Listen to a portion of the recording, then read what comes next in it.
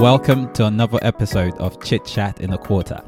It's always a pleasure for me to host you and to get this privilege to be able to share my learning and experiences with the hope that it would help you grow in life and in leadership. If this is your first time joining me on the podcast, let me encourage you to subscribe. I release a brand new episode every month, so that way you are in the loop and you get notified once any new episode is released. It would mean a lot to me as well if you could leave a review and also share this content with your friends and your family so that our community can continue to grow. So for today's episode, I would like for us to chat on the topic of leadership and who truly is a leader. Or if you're not a leader at this point, what are those things that we ought to start doing that could really set the foundation for us to be successful in leadership? I remember my first leadership position. I feel sorry for everyone who was under me at that time. Let me use this opportunity to apologize. If you're listening to this podcast and I was your leader in the early days, I am so sorry. I truly am. Because I had absolutely no idea on what leadership was about. I thought leadership was all about the position. I thought leadership was a place where I get to dish out instructions. I get to wield my authority. I thought leadership and being a leader was really being in control of every single thing, not giving people space to breathe. I thought I had to, pretty much hover around people. I thought that leadership was getting the credit for everything that was done. I thought leadership was all about being self-made as opposed to building a team. I had a completely wrong idea of what leadership was all about. So, to those of you who were unfortunate at that time to be serving alongside me, I am expressing my heartfelt apology. And when next I see you, I promise I'll buy you a coffee to make it up because I was a rubbish leader. Trust me. I don't think you could get any worse than me at that time. So egotistical. My head was totally in the wrong place when it came to what a leader is or what true leadership is all about. But as I began to get more interested in this topic of leadership, and thanks to Dr. John Maxwell, I listened to him speak and I was like, oh, wow, this is interesting. And he's talking about leadership in so many ways that were completely foreign to me. And then I took more interest and started to read books and just started to research more about leadership and pay more attention to different people around me and different leadership styles. I became more aware of what I was doing and trying to measure up with what others were doing. Like, okay, I like what this person did. I like what this manager did. How can I implement what they did in my practice? Oh, I like how this director made me feel from a conversation. How can I take that and translate that to my, daily practice with the people I lead? So my interest began to grow with leadership, and I came across a number of definitions. Now, if you are interested in leadership, or you've listened to some of these, really amazing leaders speak, you would have heard some definitions on leadership. One of the big definitions that is currently used by a lot of leaders is this statement that leadership is influence, nothing more and nothing less. Another definition, this one was actually postulated by Peter Drucker. He says leadership is to have followers. Now, these are two interesting definitions that I thought about and I agree with to a certain degree. As a leader, I'm looking at just even my position now and how I've grown over the years. I know that I have gained and increased in influence. I know also that as I continue to grow, there are more people willing to follow my direction and follow my leadership. So yes, leadership is influence. As Dr. John Maxwell says, nothing more and nothing less. Leadership also is an ability to have followers. Now, in my opinion, the best definition I've heard on leadership is by the great thinker, the one and only philosopher, the great mind, Mustafa. You're probably thinking, could Iroro be talking about? Yes, I am. You already guessed it. The king of the Pride Lands in Lion King. His definition of leadership is absolutely amazing. He was saying in a lesson to his son Simba, he says this. He says, whilst others, in speaking about other kings, he says, whilst others search for what they can take, a true king searches for what they can give. That by far has to be the best definition of leadership. And that's the concept I've tried to apply when I think of this whole topic of leadership. And in my opinion, the best definition of leadership, the safest definition of leadership, is serving. Leadership is all about serving.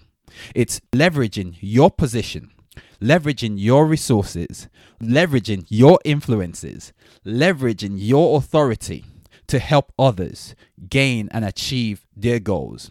Is helping others and serving others to ensure that they achieve what they've set out to achieve. Because in that way, you also achieve what you've set out to achieve. So you see, leadership is all about service.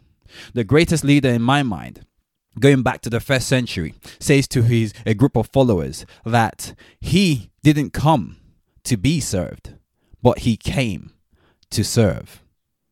That, for me, has to be the best definition of leadership. So as you continue to grow, as you continue to develop as a leader, always ask yourself this question: how can I serve the people I am leading? We do not get into position to lord it over people. We're given a position because it's a call to service. A leader doesn't mind if others get the recognition for the successes the entire team experiences. Ronald Reagan said, "There is no limit to the amount of good that you can do if you don't care who gets the credit." Now, this is the heart of a leader. This truly is a leader worth following. A person who would sacrifice for the good of the entire team is a leader.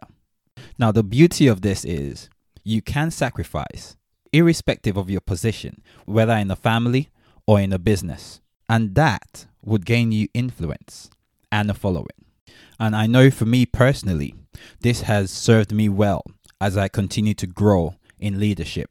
My willingness to serve and my willingness to sacrifice has helped me grow in influence and gain me a following. Now people are more willing to follow me than they were when I started off in my leadership journey.